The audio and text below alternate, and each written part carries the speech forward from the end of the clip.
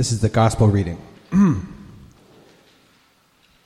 When you enter a town and are welcome, eat what is offered to you. Heal the sick who are there and tell them the kingdom of God has come near to you.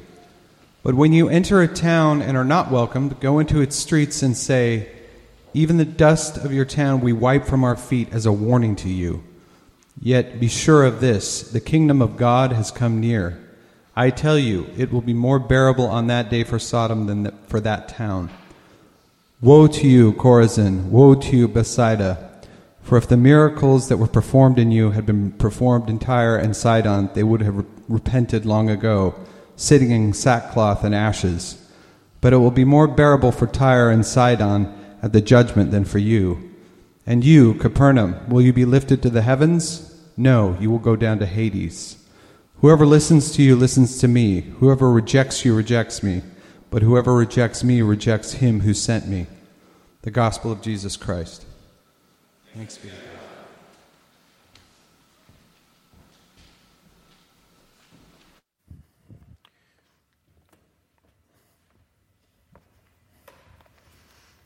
Good morning. It is a real privilege for Barb and I and for Dean and Alice again to be with you. We really enjoy this time. We have one more Sunday, and then Richard's going to take over, and I think continue on with some passages in Luke. You'll be excited to hear that as well. And I know you're praying for Brian and Katie, and this is really an important time for you as a church and for them. It's really a good time for them to reflect and renew and be recharged and come back to you. And who knows what God is doing in this time in your lives and in their lives. So I'm excited to watch and see what God does through InTown. So we've been thinking about the sending of the 72 in Luke 10. And we're continuing in that today. So far, we started with the thought that Jesus calls us to do the hard work of compassion. We looked at the woman at the well, and then we began in Luke 10 and thought about the need to believe in the first place that Jesus would send us and what it means to believe. And then last week we thought about building relationships and how the Lord sends us to enter houses and to lead with peace and to look for peace and then to stay. And today we're thinking about blessing. So when you enter a house, how do we bless? We heard in Genesis 12, this is the call to bless. You will be a blessing. I will bless the nations through you. And we believe that continues now into the church. We are to be a blessing. But if you're like me, we don't want to meddle, right? I don't want to mess with people. That's really not very popular, is it? To get into someone's life and try to bring change? Is that what it means to bless? To meddle? What right do I have to say to someone that you ought to do this or you ought to do that? Is that what it means to bless? So let's think about this and let's ask the Lord to speak. Let's pray. Lord, would you speak through my words and through your word, most importantly, and help us to understand what it means to bless. We pray in Jesus. Amen. Barb and I moved here in 2010. We had planted a church in Des Moines 25 years ago, and for some reason the Lord didn't think we were done, so we came out and actually followed Barb's calling primarily to be a professor of nursing at the University of Portland. So that kind of gave us our geography, and now we're in that dual calling of church and teaching. And we've met lots of people. We didn't know people in the North Portland area. We knew Barb's family's here, so we knew folks around, but not North Portland. And we've been meeting people ever since. And one person I'll call Lisa is sort of typical. She's very bright, has a PhD, just very sharp, artistic, very troubled, very painful background, very damaged as a child. And we've been building a relationship with her, been in relationship with her on and off for several years. But she's just a representative of people that you know as well. And we have to think, what does it mean to bless people that are so hurting? Or, on the other hand, then we have other friends who are highly successful, doing well in their professions, but have no connection with church. They're not really anti. They just really didn't grow up with it, and it's sort of like, hey, you should go to our group where we have lectures and a musical group. And they think, well, that's nice, but why would I do that? I've got my other clubs that I'm a part of, and my favorite pub has really great music, and I don't need to hear a lecture. How do we bless people? Well, let's see what Jesus says. He's continuing now in this sending of the 72. In verse 8, when you enter a town and are welcomed, eat what is set before you. Now that sounds almost like Boy Scout rules. What is he after here? Well, remember, these are all Jewish folk, the 72 and the 12. There's a lot of dietary restrictions. Jesus says, eat what is set before you. Now, I don't know if he's telling them just to chuck the whole, Jewish dietary law, or if I don't know for sure what he's saying, but I think he's saying engage with people. Get involved in people's lives. Eat what is set before you. Don't worry so much about separating yourself and protecting yourself. Engage with people. So we've spent a lot of time since Barb and I moved here just engaging, going to things. We go to parties, we go to neighborhood things, we get involved in causes, and we just go to things. And it's, as Christians, sometimes we get into this pattern, and it's not a bad pattern of inviting people to things. We invite people to worship. We invite people to special meetings or special things we have, and that's a good thing. And we should think about that, and we want to be hospitable, right? But maybe it's as important, or maybe more important, to go to things, to engage in what other people are doing, and just be involved. Eat what is set before us. Get involved. Engage. We bless people by engaging. Jesus goes on and he says in verse 9, heal the sick who are there. Well, that's simple enough, right? Engage, get involved in a group, and then heal everybody. All right, you got that? We'll move on. Well, notice, just the chapter before, in chapter 9, Jesus had sent the 12. And it says that he gave them power and authority to drive out all demons and to cure diseases. That's pretty nice. Well, now he sends the 72. He says, heal the sick who are there. And we're going to read next Sunday in verse 17. It says, the 72 returned with joy and said, Lord, even the demons submit to us in your name. So apparently, they had been given authority as well. And guess what? We have been given authority to heal. Heal the sick who are there. We have authority to heal. Now, that doesn't mean we know what's going to happen or we know what Jesus wants to do through us, but it does mean we go with authority. I am not a confident prayer of healer guy. Is that prayer of healing guy? But I've done it. And I've been asked to do it in my function as a pastor.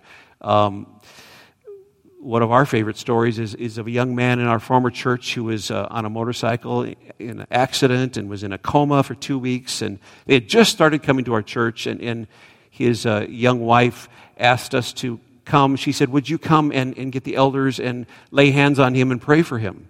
And I said, sure. I mean, what are you going to say? And so, but I have to say, I had no overwhelming sense of confidence that God was going to do something.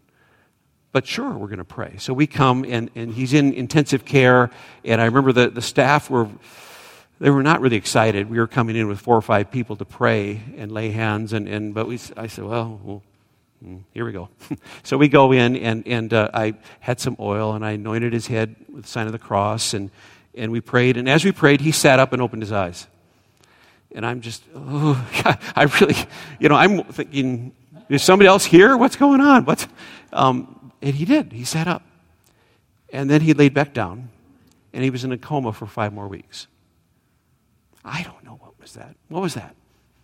And then he gradually came out, and today, and he's a Facebook friend today. They're in Montana right now on vacation, and got a little trouble with his shoulder, but otherwise he's great. We have authority. Doesn't mean you have to have this overwhelming sense of confidence. Sometimes we think faith is just driving out any thought that might sneak in there that God isn't going to do something. I don't think that's faith at all. Faith is just reaching out and touching. It's like the woman with the bleeding, that sneaks up behind Jesus, and all she had to do was touch. Faith is just reaching out, and then you leave it to Jesus. Healing comes fast and slow, right? Fast and slow.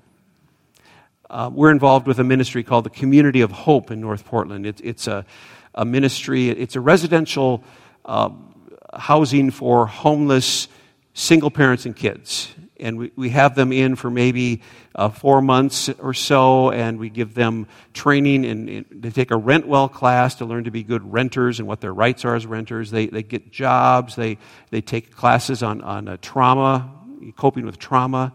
And we offer spiritual care and as well, but it's not required. We started that just a few years ago in the basement of one of the churches in North Portland, and just on a shoestring. Well, we didn't even have a shoestring. It was just we would meet together as a board, and we can continue for another 3 weeks, thankfully, because we had a director who we weren't paying. And she was willing to continue in an unpaid role, and it somehow this thing has gotten more substantial.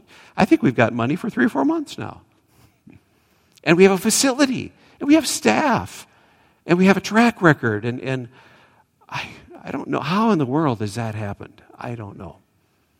That's the authority, right? The authority to heal. We just set out. Healing happens fast and slow. That experience with Eric, our young friend, that was fast. Well, fast, but then it's slow, I guess. But the Community of Hope, that's slow. And we call it, when it's fast, what do we call it? A miracle. When it's slow, what's God call it? Well, it's all the same to God, right? Fast or slow, it's the same thing. We call it miracle. He says, he's just doing what he does. We have authority. Heal the sick who are there. You see that Jesus says? Can we pray? Remember when Jesus went into Peter's home and the mother-in-law was sick? Well, who was there? The mother-in-law. She's got a fever. Pray for her.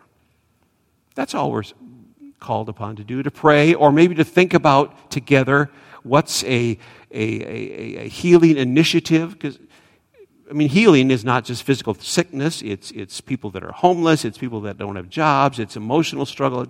Anything that disrupts the peace that we talked about last week. The shalom, right? Anything that threatens peace needs healing. Heal the sick. To bless is to heal, fast or slow. Then he goes on and says, and tell them the kingdom of God is near you. These are just power-packed phrases from Jesus. Heal the sick who are there. Tell them the kingdom of God is near you. What's the kingdom? Well, again, the peace message, that shalom. It's the rule of God present on earth as it is in heaven. It's this rule living itself out. And by the way, here's a king coming. A personal, living, human king who's coming. It's the kingdom. It's peace available to everyone. Everyone who's hurting, who struggles. To Lisa, our friend, it is the kingdom being near you. Tell them it's near you, that household you just entered, that place where you're engaging. Tell them it's near you. Lisa has developed a sense of trust with us, and I often meet her for coffee in my coffee shop in St. John's, and she'll say, "Tell me one of your stories." So I tell her a story from the Bible. that I've been reading. And a lot of times it's not a story that I understand very well. And I'll not long ago I was reading through Joshua, and there's a lot in Joshua that just throws me around. I just think, whoa. And so I tell her this, and I say, I'm just trying to figure this out. And she says, I love your stories. She's an atheist. She loves stories from the Bible. Tell them that the kingdom is near. There is something about telling. Sometimes we are so good at not wanting to meddle. We might pray for healing. We might work for healing, try to set up some good ministries for healing, but we're not going to tell people things. Tell them. Tell them. One of my early mentors in evangelism was a woman named Becky Pippert. She was on InterVarsity staff here in the Portland area, and I was on InterVarsity staff in Iowa at the time, and sat under her teaching, and she worked with students at Reed College and some other colleges, and she wrote a book called Out of the Salt Shaker. Getting the salt out of the salt shaker, that was the idea. But one thing she said that I thought was very interesting, that if you are concerned about hurting someone's feelings or pressing something on someone that they don't want to hear, if you're concerned about that or being insensitive to their feelings, if you're concerned about that, it's not your problem. There are people that have that problem. Let's be honest. Not a lot of Christians have that problem, but there are some. But most of us don't have that problem. Most of us have the problem of a lack of boldness. We're just, I don't want to tell people I don't want to say anything about Jesus. Well, one thing that I have found helpful, and this story with Lisa helps me a lot, what are you receiving from the Lord right now in Scripture? What are you reading? Be in the Word. Just be reading. Be taking in, be thinking about stories and concepts from Scripture. Be in the Word and just share that. You don't have to share some artificial outline or structure. And maybe there's, not that there's anything terrible about that, but what are you reading right? What has Jesus said to you lately? Share that. Tell them the kingdom is near. We bless people by healing. We bless people by telling. Well, now we come to verses 10 through 15. And maybe when you heard this read, you squirmed a little like I squirmed when I read it, and I thought, I gotta say something about this. But when you enter a town and are not welcomed, go into its streets and say, even the dust of your town that sticks to our feet, we wipe off against you. Yet be sure of this, the kingdom of God is near. And then he goes on to talk about it'll be more bearable, than for Sodom than it is for you. And he says, woe to you, Chorazin, woe to you, Bethsaida. That's kind of harsh. I wish I could just pick out sections and drop sections from Scripture sometimes, right? Not have to deal with some of that. But this happened to Jesus just before. In Luke 9. In fact, if your Bible's open, you can see it. You just look at the column before. It says he sent messengers on ahead who went into a Samaritan village to get things ready for him. He was on his way to Jerusalem. But the people there did not welcome him because he was heading for Jerusalem.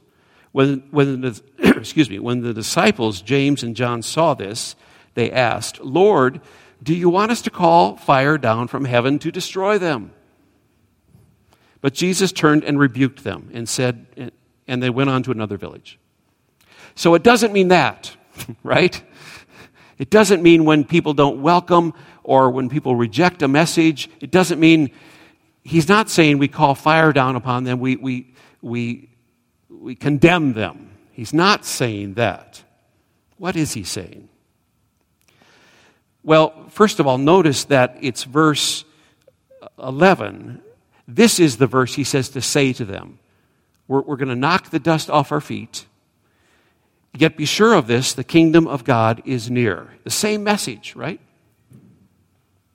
We're knocking it, that knocking the dust off your feet, it's kind of like we're washing our hands. We are moving on. We're going to another village. We can't remove the woe from the gospel. The woes, we can't take it away. There is something there. I was struggling with this week and thinking, what does this mean, Jesus? And I listened to a podcast from my friend Josh Hawk, and Josh is a young pastor on that board with me for the Community of Hope. He's in North Portland. You might have heard a few weeks ago about a young pastor here in Portland who fell down Mount Hood. He climbed Mount Hood. He's an expert skier. Got up, and then they were skiing down, and he hit an icy spot and went 600 feet and should have died and broke his ankle and ribs and wrist and shoulder and somehow didn't get any internal injuries. And I mean, terrible, terrible accident. But he's home and he's recovering, and I've gone over to see him. But I'm listening to his podcast, and he's talking about the podcast. And you have to know his younger brother, Benji, about 10 years ago died in a skiing accident. So for the family, this is just terrible, and scary. He said as he was laying there on the mountain, and it took several hours. They tried with a helicopter and couldn't get the helicopter in, and finally they took him down on a sled. And he said he was just, he loves to control. He says, I want control in my life. I had nothing. He said, I had to surrender. And I thought, that's it. Surrender. We can't remove the surrender part of the gospel. The message is strong. The kingdom of God is near. There is healing. There is peace. There is joy. But it only comes through surrender. It comes when the church surrenders, right? When we surrender to Him, we become vehicles of the kingdom. And for people to receive blessing, there also has to be some sort of surrender, even in an initial way. We can't remove the woe from the gospel. We also, another thing I think we learned from this is we are to treat people like pagans. Does that sound harsh? Matthew 18, remember the story, the little formula Jesus gives us for how to deal with a brother or sister who you have a dispute with. He says, first go to them directly, and if that doesn't work, you bring along somebody else, find a friend, go to them. If that doesn't work, you take it to the church somehow, go to the leaders and say, this is not working out. And if that doesn't work, he says, treat them like you would a pagan or a tax collector. Well, how did Jesus treat pagans and tax collectors? He loved them. He tried to reach them, but he didn't expect them to live up to the standards of the church. That's really important. So there's a point where we don't take away the woe of the gospel, and we also don't expect people to live like they are solidly following Jesus. We don't expect that. We love them. And Jesus was explaining in Matthew 18, there may come a time when someone really is strained to the point where you say, hey, all right, I'm not going to talk with you anymore about your lifestyle or whatever. I'm just going to love you. I'm just going to love you.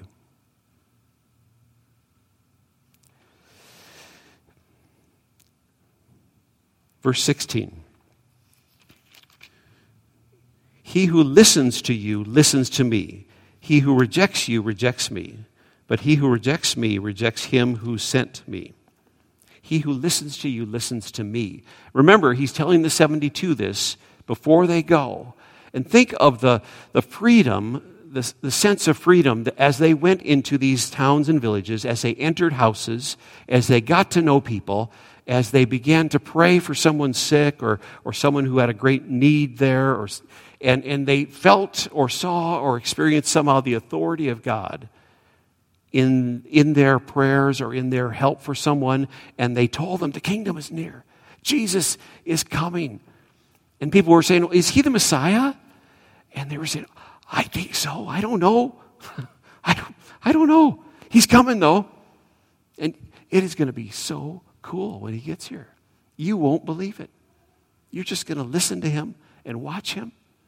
He's coming. We are not here to represent ourselves. We're not here to be right about everything. There's such a freedom in that. I don't have to be right. I don't know. I'll try to figure out what Jesus might say about that, but I don't know. All I know is he's coming. All I know is I want to be here to help heal. I want to tell you about what he's doing in my life. To bless is to represent Jesus. We represent who Jesus is, those 3 questions from the journey process Scott talked about. We answer that question. Who is Jesus? We give testimony to that. Who am I? I'm a person under obligation to Jesus. I'm a person, I've been called to surrender to Jesus, and I'm doing the best I can, I hope. I'm trying to surrender to Jesus. And what am I called to do? I'm called to die.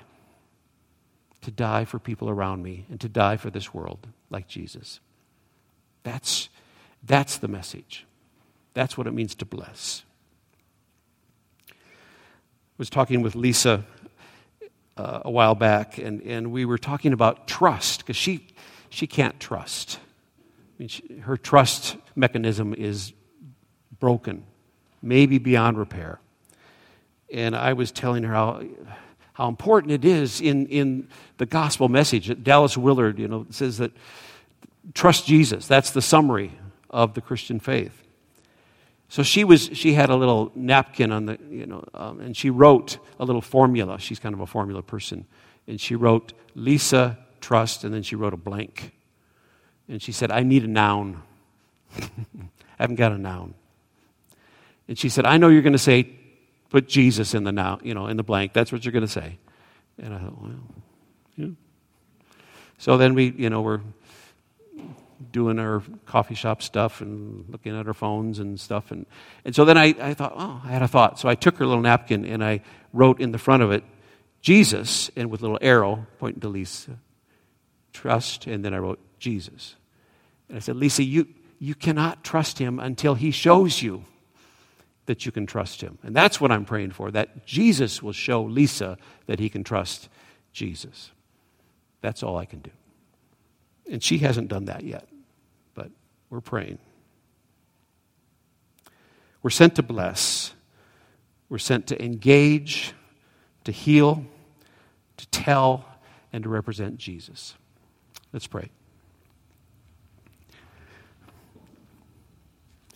Lord, we thank you that you honor us by somehow showing yourself through us.